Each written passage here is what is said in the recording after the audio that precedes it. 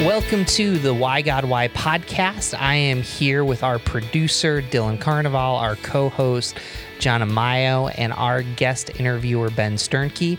Ben is a founder and also a podcast host for Gravity Leadership.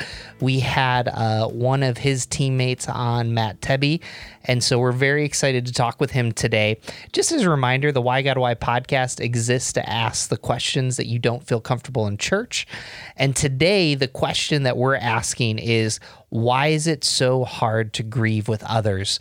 Before we introduce Ben and get to know him, let's, what do you think, John? What are some of your thoughts on this? Yeah, I think this is a question that's come to the forefront of a lot of our minds recently.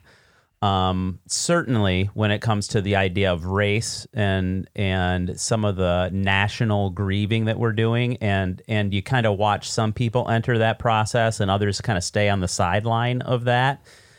So I think in that way, we all realize that this is true, that it is difficult to grieve with others at times.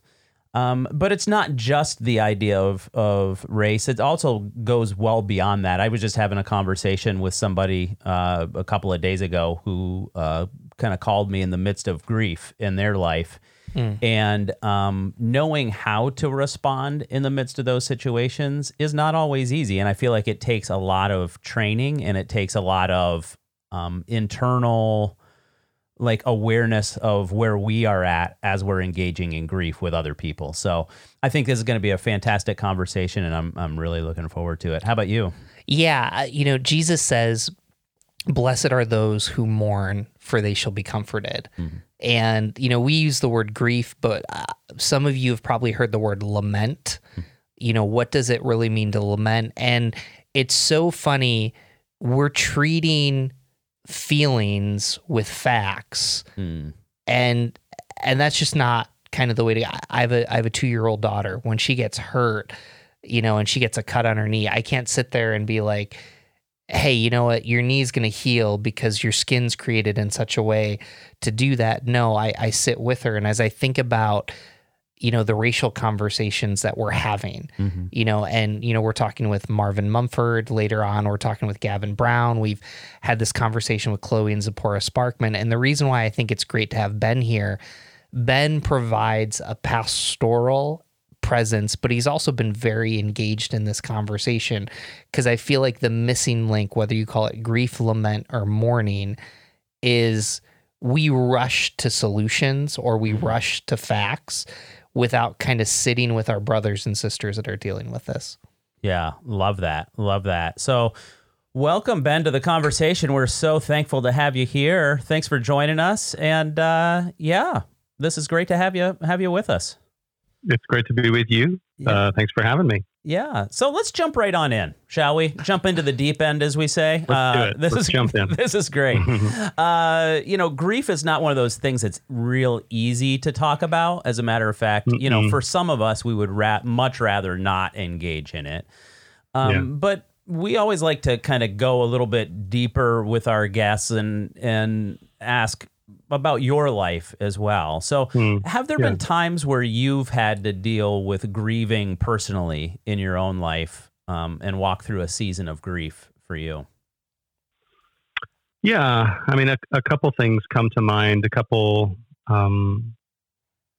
grief can be big, big, obvious grief. And it can be, there can be smaller things that you grieve. Mm-hmm. But a couple things that were big for me in my life was when I was 25, my dad died of a heart attack. He was only 50 years old. It was completely unexpected. It was shocking. Nobody was expecting anything like this, and so that has been since that was almost 20 years ago. And that has been something that has, I've gone through the stages of grief over and over again. It kind of hits me in unexpected ways. One of the first things, I was just talking with my mom last night about this. One of the first things that I noticed that I needed to grieve about my dad was I didn't realize how much of an instinct it was for me to call him when I needed help with something. I was just in my 20s. I just started a family. I just got married. I had questions every other day about, just all the adulting, trying to figure out how to be an adult person in the world. And I called him often about that. And I didn't realize how much I relied on him until the first time something happened after he died, where I thought, oh, I'll call my dad. And you sort of reach for the phone and you're like, oh, I can't call my dad. And so that, there's a deep sense of loss in my life, obviously my dad, but then, these little things, these little times when you notice, oh, that was one thing I really, relied on him for. So anyway, it was a huge loss for me. He was I trusted his wisdom. He was a really good dad, and, he left too soon. So every once in a while, wonder what he'd be like as a 70-year-old, Yeah. Oh my goodness. Thanks for sharing that. I really appreciate you being vulnerable and bringing us into that. Like, I'm kind of imagining you even in that moment, as you say, like a 25-year-old and realizing that you're calling your dad for advice. And then that first time not having him there. Yeah. Can you, if you're comfortable, if you're not, don't worry about it, but can you bring us back to that moment for you? Can you remember that moment where you realize, hey, this is the situation that I want to bring my dad into, but he's not there? Yeah. I mean, I was, I remember that impulse to call and ask for some advice, ask him what he thought. And just remembered the pain. I've heard it said that grief, you'd said earlier that grief, lament, mourning, that these words kind of mean, sometimes we use them in the same way, but the other thing I've heard is that grief is just pain. Lament is like how to deal with your pain, like what to do with your pain. And so that's been helpful for me to just recognize, like, I don't control the grief. I don't control when it happens. It's just pain. And the first part of lament is just recognizing the pain. So I think, thinking back to that moment when I first realized that I couldn't ask my dad for advice, I think that's what I immediately felt was just pain of just like, oh, like, where am I going to get this? And I remember, the other thing that comes to mind as you ask that question is just, I remember unconsciously trying to get it from other people in my life. Unconsciously asking them a question, putting it out there.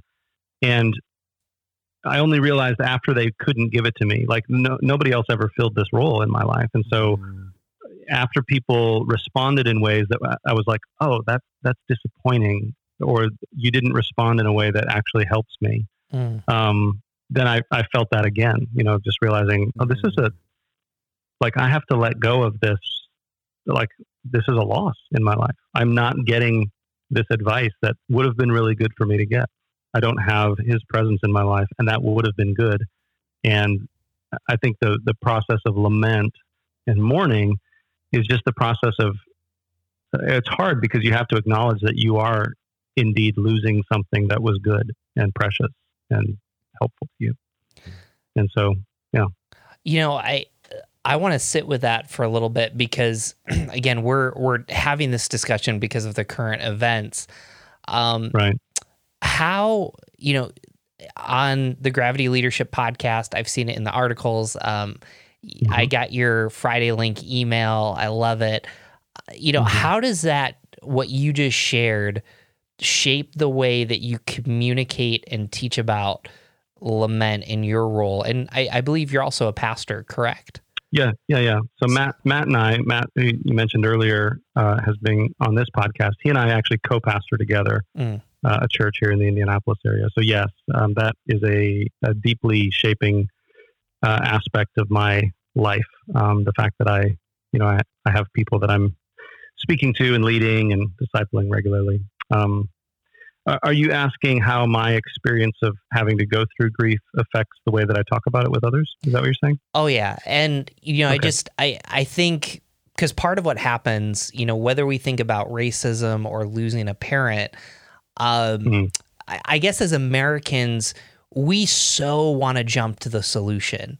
And and even what you were saying, I was asking things from people that they they couldn't offer me. And I'm just kind of wondering what you're seeing in this cultural moment on a personal, but also as a leadership level.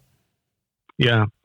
That's a big question. And I think you're right to connect those two dots, because I do think there is a connection between, the grief that I went through just losing my dad and learning how to process that, and the grief that our brothers and sisters of color have been experiencing for decades, and the trauma and that kind of thing. And that we as white people, I mean, it's just white people on this call here right now, but we as white people have not been able to hear those stories.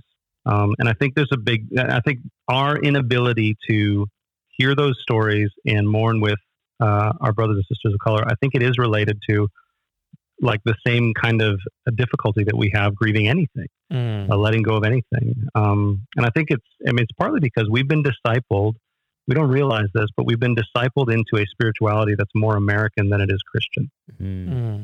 And we in America and in the West in general, we like progress. We like improvement. We like solutions, as you were saying. We want the graph to go up and to the right. We want to know, oh, here, this proves God's been at work, is things are getting better. Everything's okay now. We were sad for a couple seconds, but thanks be to God. We said a few magic words and it's all better now. There's an author we recently recorded a podcast episode with called KJ Ramsey. She's got a book called This Too Shall Last. I will commend it to you. Her interview hasn't come out yet, but it's a great book. But in that book, she says this: the unspoken story of Western culture is that suffering is a problem we can avoid or annihilate if we work hard enough.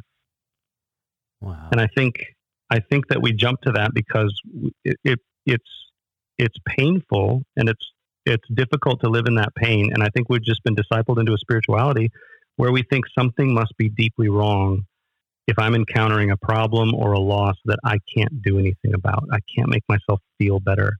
I can't fix this. I can't find a solution. I think it sends us into a panic. We are afraid that means God's not real or with us, or I think that's part of it. And I'll say this too.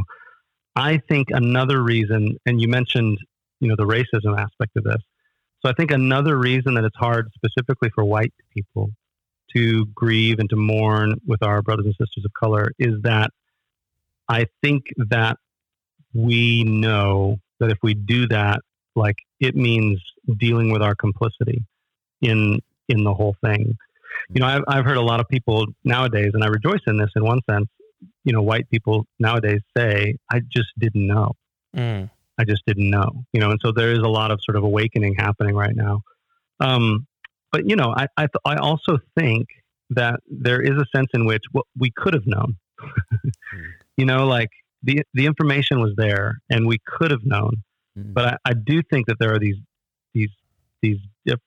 subtle forces in our lives. The impulse for, how many times have I thought in the last, 3 months, I just want everything to go back to normal. And in one sense, that's an understandable impulse, but in another sense, that's the resistance to grieving. I just want it to go back to normal. But then I realize, oh, my normal, as a white person is, fairly affluent, comfortable. I don't have to worry about these things. But for me to actually enter into solidarity with my brothers and sisters of color, specifically Black people right now, that does involve an owning of my complicity, a repenting of the fact that I have been ignorant, that it has been convenient for me to stay ignorant, and that I haven't known, and that sort of convenient ignorance has actually caused some of the suffering that my brothers and sisters of color have experienced. So anyway, that's another reason it's hard to grieve when it comes to racism, I think. So it's just hard to repent. Yeah. Wow. I mean, you said so much in that I just want to delve into, just so much in there. I think about kind of your contrast of just enough information, right? If we would have just depended on the information, I think sometimes we can kind of lean on that really heavy and go, if I just have a little more information, then I can be convinced. But it seems to me one of the biggest things that we lost and that we need to repent of is not listening to the relationships that we had in our lives, you know, kind of like those people, you know, many of us, hopefully we all have people of color in our lives who we can listen to and hear their experience and come alongside of. But for many of us, that hasn't been the norm, you know, to just sit and listen. Yeah. And that's a discipleship issue, you know, and we just, this morning, I'll talk about another podcast interview we haven't released yet, but just this morning we recorded an interview with a guy named David Swanson. I don't know if you know him. He wrote a book called Rediscipling the White Church. And I just saw a quote from one of my friends that one of my friends on Facebook quoted David, but he says this: one of our biggest discipleship issues is that we don't believe when sisters and brothers in Christ tell us, this has been my experience. Who do I trust more, my preferred media or my brother and sister in Christ? And so I think you're right. It's a discipleship issue that we need to read 18 books and, you know, discover 14 more stats when, like, someone that we are actually organically connected to, a brother or sister in Christ, they're part of God's church, they're in front of us saying, this has been my experience with the police. Right. And we're like, well, that doesn't sound like my experience with the police. I'm going to read 18 books about it and, you know, I'll see if you're right.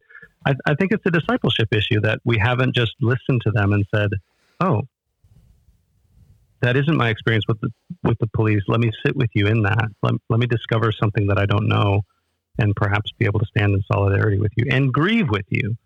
You know, what has happened here. And, you know, I think out of, you know, maybe getting ahead of things here, but I think out of that grief, out of that lament can come creativity, can come justice, can come, you know, even solutions, you know, to some of these things. But I think it comes through the valley of grief. We don't get to fly over the valley. Yeah. We don't get to just skip to it. We don't get to go through a time machine or, you know, go through a portal that just takes us quickly to the end of the story. We have to go through that valley and shed some tears and experience some pain, I think. Wow. Again, more there, more depth there. I'm wondering for you personally, and I think for some of us, what I'm convinced of lately has been that for many of us, we learn by examples, right? We learn by examples in our life. We learn by the vision that we see or people talking about things. So for you, what are some of those examples that for you, in your experience with grief, people who maybe you can look to and go, man, this person really, you know, I mean, nobody does this perfectly walking alongside of people, but somebody that you would say, this person walked alongside me well in grief. Yeah. So I'd say, you know, I mean, and I mentioned this earlier, this isn't just about my dad's death. That's something that profoundly impacts me, you know, I think every day. But we've gone through some really painful ministry experiences, you know, that kind of a thing as well. And so in the midst of all of those kinds of things, when I recognized, hey, I'm going through a time of grief, you know, sometimes there's been counselors that have helped me with this. I mean, counseling, God bless it. Thank God for it. Because if you don't have a good friend, and even if you do, you know, counseling can be helpful. But especially if you don't have anybody in your life who knows how to deal with this stuff, at least there's people who've been trained that you can pay to like help you deal with some of this stuff. So counselors have done this for me. And what they do is they allow me space to talk. They allow me space to process. They allow me space to cry, and not, you know, they're not trying to fix anything. They're listening. I mean, I have friends who do this for me as well. And it's the same thing. They don't try to fix me. They're not uncomfortable sitting with me. You know, like sometimes I can tell that somebody else is uncomfortable with me sharing this vulnerably, and that's not helpful. You know what I mean? They're feeling anxious. That's why they want to shut it down or make me feel better or convince me it's not as bad as I think it is, you know, that kind of thing. So it's people who know how to let me, they don't try to fix me. They allow me to kind of feel what I'm feeling. They don't try to make me feel better. They don't give me a pep talk. I think physical presence is important in this. You know, we're in the midst of COVID, and I'm having all kinds of, you know, stresses and realizations about that. Just because physical presence is the very thing that is dangerous now. And so that's a hard thing to grapple with. But, grief I think it's a physical process. I think being in physical proximity, it has been really helpful. People who will just come over to my house, sit with me, share a beverage of choice, and I don't know what kind of beverages are okay for your listeners, but whatever. I think our listeners enjoy a wide variety of beverages. I'm quite sure. That's right. We would call that a scruple. So, right. Yes. Yeah. Whatever, we've got people all over the map in our church. And so, but yeah, whatever comforting beverage, and just sit, and talk. And so there is a sense, I think, in which presence, mirroring back, receiving someone's experience and not critiquing it, judging it, or trying to fix it, it makes a huge difference.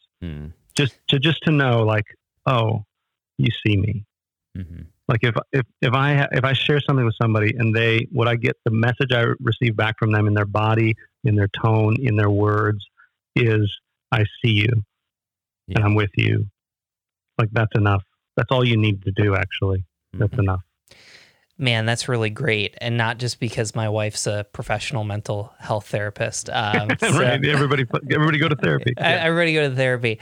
I hope you follow this, but just you have me thinking, you interviewed N.T. Wright, a great theologian. And one of the things that he said that I've been reflecting on it a ton is he said, followers of Jesus, when there was a pandemic, when there was a crisis, they asked what, not why. And I've just been thinking about that. And I'm even thinking about it with this topic. So like when we talk about the Bible, I think of all the verses that we want to throw, like all things work together for good. And so I guess, maybe that question isn't applicable, but do you see some connections between the early church saying, hey, what versus why? Because there's also people here that, they've experienced racism. They're experiencing the mourning. It's not just people that, hey, fix your problem. So in thinking of that framework, what are some of your thoughts on that? Yeah. Gosh, my mind goes to a lot of places. Maybe I'll start here. I think first of all, what you're referring to in that interview, our impulse tends to be something bad happens, a global pandemic, the coronavirus, protests in the streets, all this police brutality, natural disaster. Our tendency seems to be to ask the question about why God did this, or why God allowed this, or why is this happening? There's kind of this there's speculation about the past. But what N.T. Wright is saying in that interview is that the early Christians didn't really speculate about the past. Instead, they just said, they looked at the present and the future and said, what do we need to do to be the body of Christ? What do we do? And I think it's a very helpful framework. And I think one of the differences is that I think our theological outlook has been, I mean, there's a whole history here that we probably can't get into, but, I think that we tend to assume that God is meticulously controlling every outcome. And we think that there has to be some reason why bad things are happening. I think and that's a function of, probably all kinds of stuff, but I think it's a function of privilege. It's a function of affluence. Like, we're used to life being pretty smooth. And so when a bad thing happens, we think, oh, like, world's ending. Like, why has God, done this to us? But, as N.T. Wright points out, that's actually a pagan idea. It's the pagans who thought, oh, my goodness, this terrible storm came through. What did we do to anger Zeus?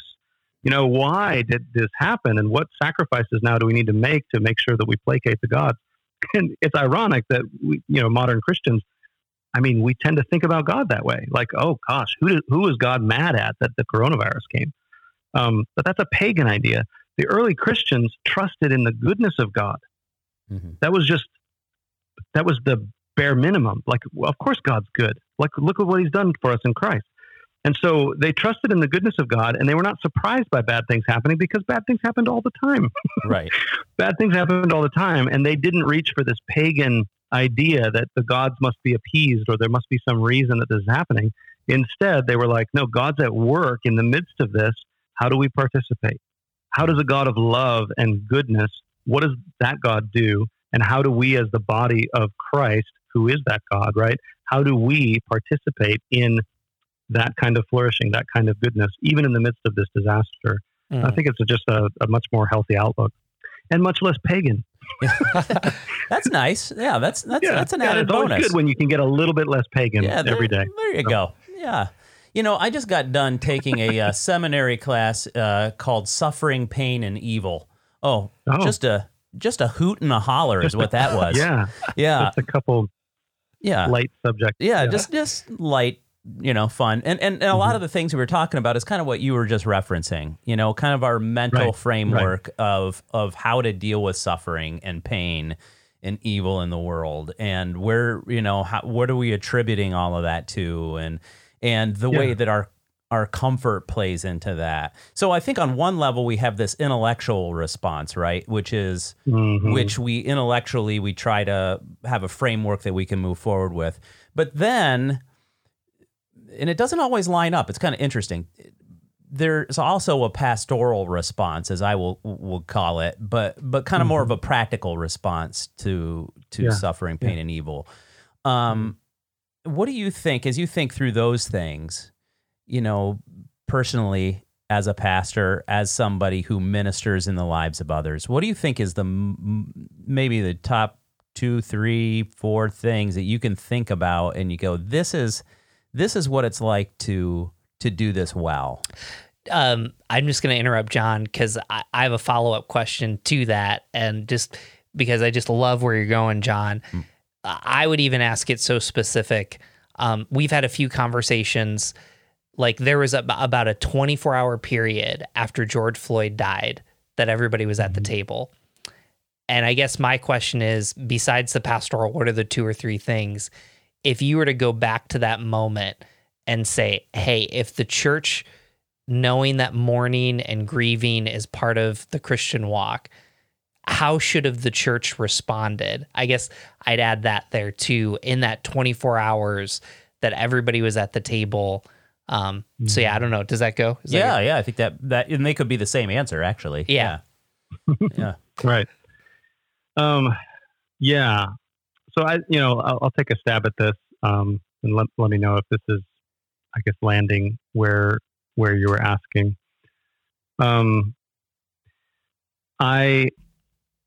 I think one of the ways that I think is important to lead in moments like that is to tell the truth about what happened without fear of, and this is a wider issue, but like everything is so politicized and antagonistic right now, in America, to the point where, we've even done this with a pandemic that's trying to kill all of us.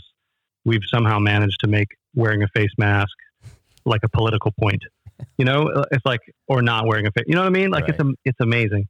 So I think courage is needed. I'm saying this because I think as leaders, courage is needed to say, hey, I know that my words may be misinterpreted by people who think I'm trying to make an ideological or political point, but I can't let that keep me from telling the truth about what happened here. So I have to tell the truth, whether I'm afraid, and people are all over the map on this, right? There might be some pastors they're afraid that if they tell the truth about what happened to George Floyd, if they say the word systemic racism, like if they say things like that there will be, they're going to be branded as some sort of liberal, that kind of a thing. And probably the same way the other direction as well. So I think it's really important to just tell the truth about it. And I'll say this for me as a white person who pastors a predominantly white church. I think the other thing that we have to, if we could go back there and, process that again, one of the tendencies I'm noticing about my whiteness and the way that I've been, and David Swanson, who I mentioned earlier, talks really, really well about this, about how we've been discipled into whiteness. We've been discipled into these racialized kind of categories without really cognitively understanding it. We don't know that we're being discipled into it, but we are. We're socialized into it. And so we have been discipled into it. And one of the things about, I think, the way that especially as a white man, that I've been discipled is I tend to think that I have ideas and solutions and like ways to fix things. And so I think another helpful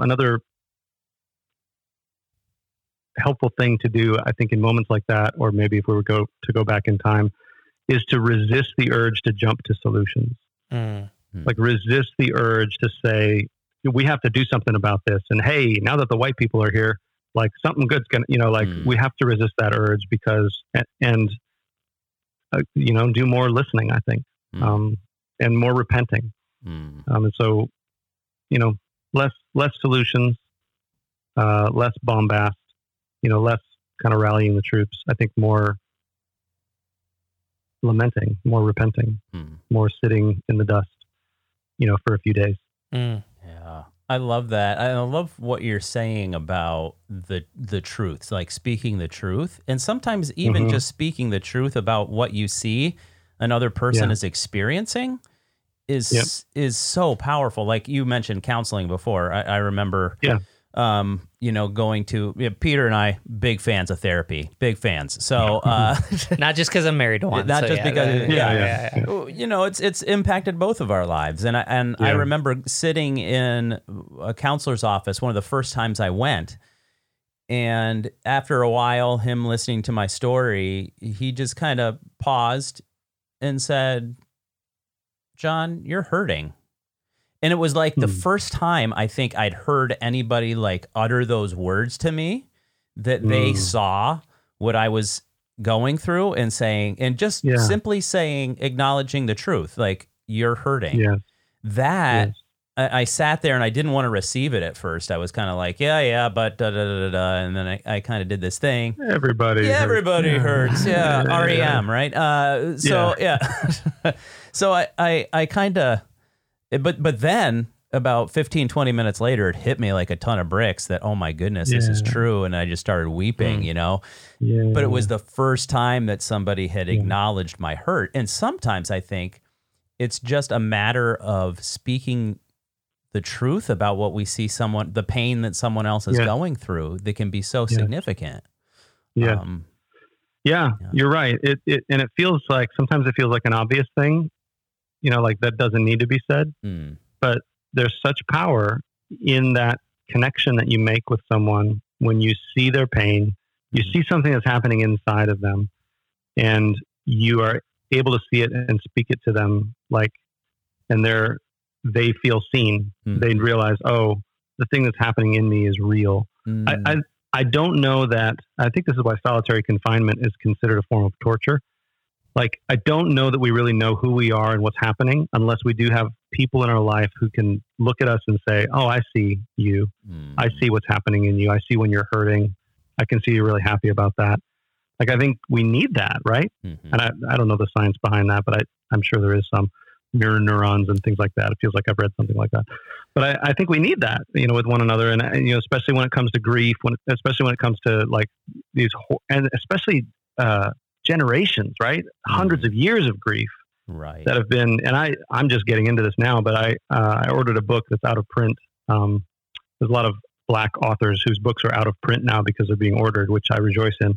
But it's called My Grandmother's Hands by, I'm going to forget his name. Anyway, just look up that book, My Grandmother's Hands. But he's a trauma therapist, and he talks about how through epigenetics, you guys heard of this? Where you can actually pass trauma to, the trauma that I've experienced goes to my kids through my DNA. So we've got these generations of people of color that there's generational trauma that's never been dealt with. And so in a very real sense, the Black and brown bodies that are walking around today are carrying generations of trauma around in their bodies. So when they see George Floyd die, online on a cell phone video, it strikes that trauma nerve. It's like, this is the situation. This is what we've been dealing with. And I think as a white person, I think my job in the midst of that is to listen to that trauma and reflect back, and say, like you said, you're hurting, right? And I'm sorry. it gets me thinking.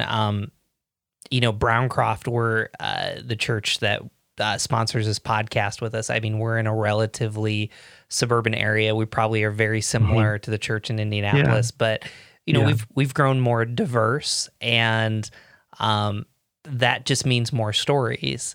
And so I'll never forget. I'm sitting down with a friend who moved here from a different country, and just so like our banner for Rochester is this grocery store called Wegmans. I don't know if you've heard of it, but it's like it's our pride and joy. And besides the garbage plate. But we won't go there. Yeah. But he's sitting with me, and he's telling me his experience of moving to America, and thinking this is the place of promise. He's worked so hard in everything that he's done. And he's saying, I just want to go to Wegmans and not get stared at. Like, I just want to go to Wegmans and be a part of the community. I want to go to Wegmans and like people like acknowledge and say hello to me. And if you knew who he was, he's got the biggest smile. His family is just wonderful. Like his kids are like these, I mean, they're full of so much joy. And to like sit, I mean, I'm almost tearing up talking about it, but like I look back at that moment and I just felt so helpless. Like, I remember saying like, I don't know if this is stupid or what, but I was like, I'm going to go to Wegmans with you. And, really when we go back to that conversation, because I was like, my gut, like there was something healing about the both of us sitting at the church in tears and like, and maybe this is like a free therapy session right now, but like, those are the moments that you begin to see, like you get past, I like what you're saying, we've been discipled to be white, where like you need a couple of those moments to kind of just, read books, listen to podcasts, but it's in that where you realize there's something going on here, and I don't necessarily have everything to fix it. Yes. Yeah. Yeah. Yeah. And I think it's important to recognize, when I talk about discipled into whiteness, I'm not talking about the color of our skin, right? I'm talking about this ideology. Sure. I'm talking about the way that we've essentially learned, the stark way to put it is that what we've been discipled into is that some people are more human than others, right? Anybody who qualifies as white, and that's been a shifting target over the history of it, if you know anything about that, anybody who qualifies as white is more human than other people. And that's the hierarchy we've been trained into. It's part of, and I think it requires some humility for us to recognize that. It doesn't mean we're supposed to just walk around and beat ourselves up and feel bad about ourselves. It just means, if we're comfortable saying, well, I'm just a sinner saved by grace, we should be comfortable saying, I'm just a racist who's learning not to be one. Like we should be comfortable saying that. That's a specific way of sinning, right? So if we can be a general sinner, we can be a specific sinner. And I think there's all it requires is humility to say, hey, I've been discipled into this. And so I'm learning to be discipled out of it by Jesus, but I'm going to make mistakes. And I'm asking you if you would tell me when I make one, and I will repent, and I hope you can forgive me. Like, that's it. That's as simple as that, that's all. That's the humility. And then, if a mistake gets pointed out, then repent, you know what I mean? Say you're sorry. Don't argue. Yeah, it seems so simple what you're saying, but there is such a humility that's required to do that, and I hope that we get more of it. I really do. Me too. I hope that becomes the norm, that people start to experience that more and more, because I think that's who Jesus is, Yes. Yes, amen. So, Peter and I always end this podcast by asking what Jesus would say about this topic. I do want to get there, but before even that question, I'm wondering if maybe you could speak to to people who are listening to this podcast and they've been hanging in there, and they are going through grieving right now in their life. Yeah.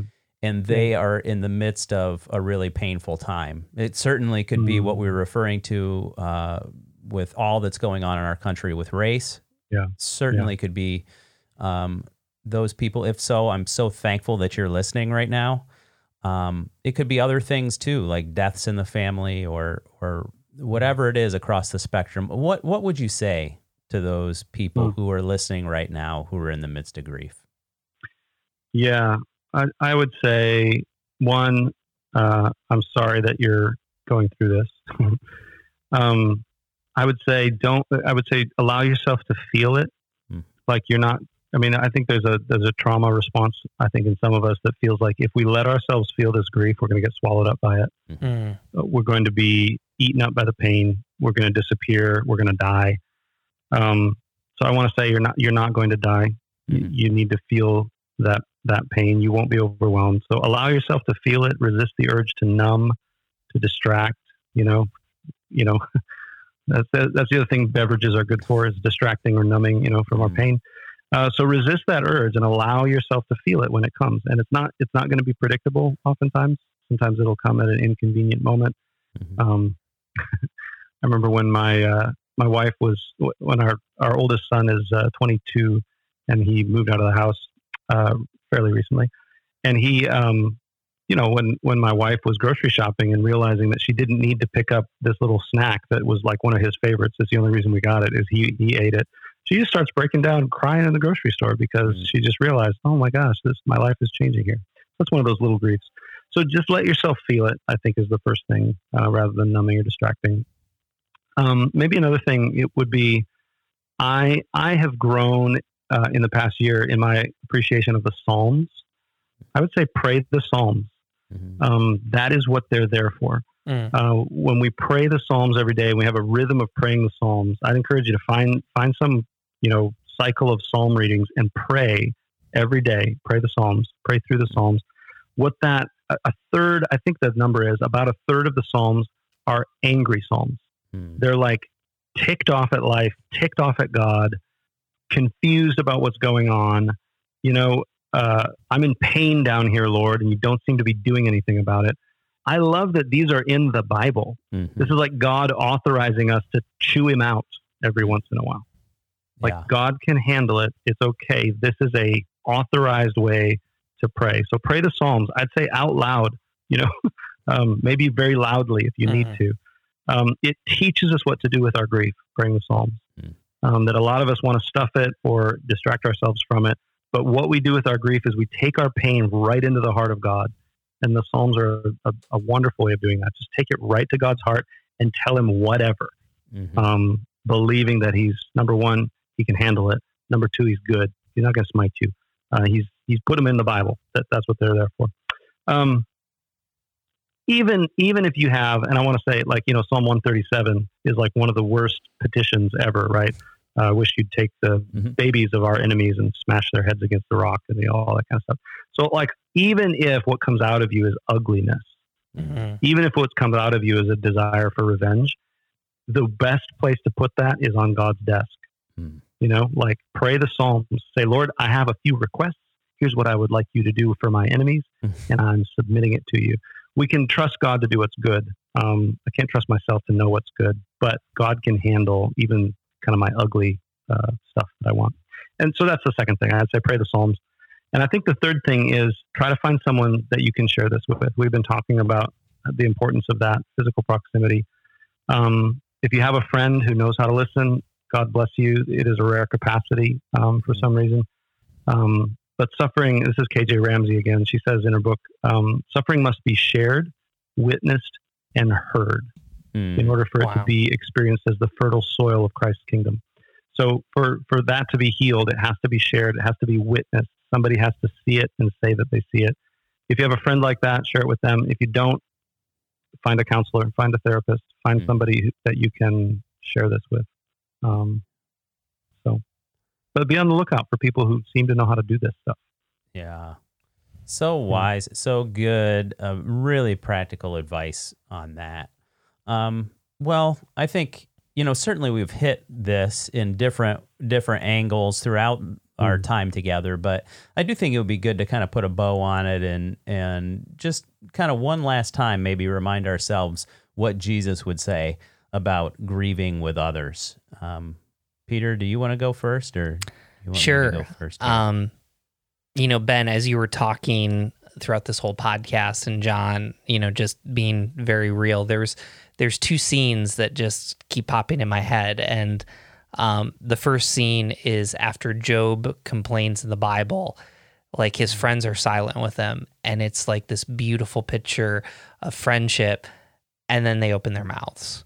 And when it all goes bad, it all goes downhill. They open their mouths and they tell Job what he's done wrong, and they think that God must be angry. And then I jump to the picture in Jesus' greatest moment of pain.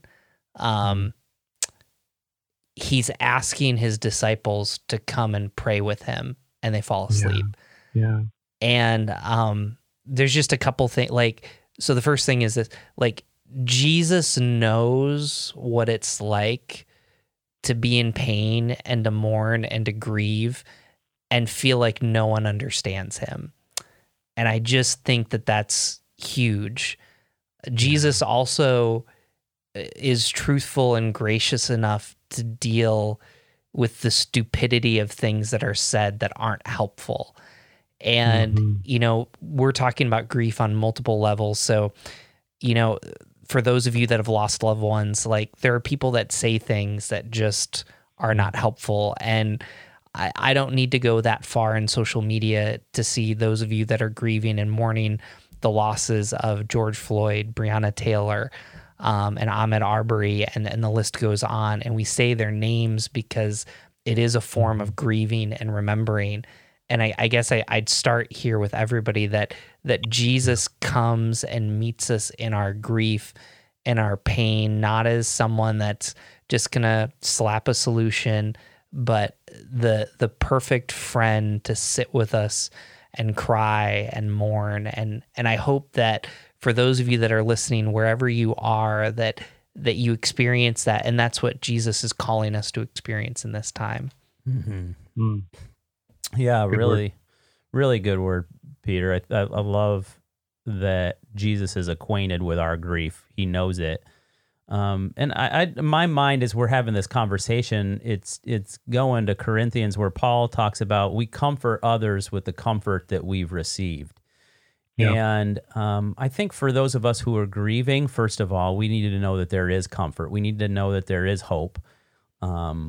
So if that's who you are today, I just want to let you know that there is hope. There is comfort to be found in Jesus, as Peter was just talking about.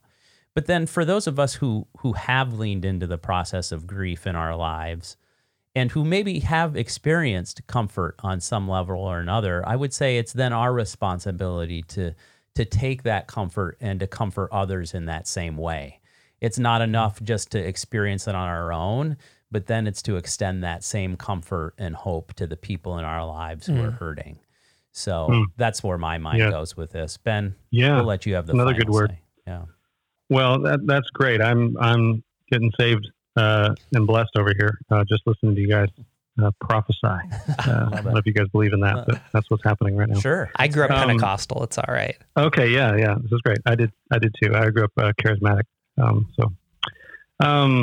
Yeah, I mean, I would. My mind goes to what Jesus did say. He said, "Blessed are those who mourn," and we don't often think about people who are sad as being blessed. We don't think, "Oh man, wow, God's really blessing them."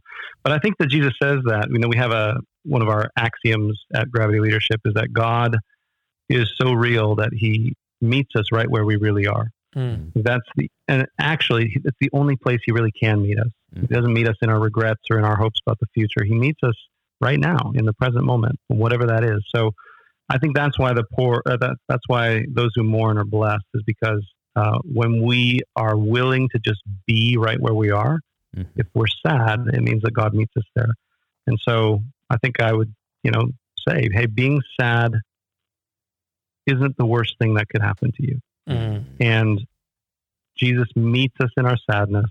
Jesus' presence is the answer to our sadness, even if the circumstances don't change. And so I guess I would just encourage folks to think of, rather than trying to beg God to do something for you, trust that He's there, trust that He's at work, and open your hands and ask Him, to meet you in the midst of your sadness. And I think as we do that, we can't but meet the Lord in that, if we're willing to just engage in that and trust that He'll meet us there. So. Well, folks, we are so glad to have Ben Sternke with us. You can find out more about Ben at the Gravity Leadership podcast, but also their website. They have a whole organization, gravityleadership.com. He's also on Twitter and Facebook. And just a little pro tip, he does every so often on Fridays, he sends a list of links to follow. So if you go to gravityleadership.com, you can sign up there. It's a great weekend reading for you on Fridays. And we are so glad and honored for those of you that have joined us. Remember, you can use the hashtag WGW podcast. Find us on Facebook, Instagram, and Twitter. Also, we are at whygodwhypodcast.com. Thank you so very much. Have a wonderful day.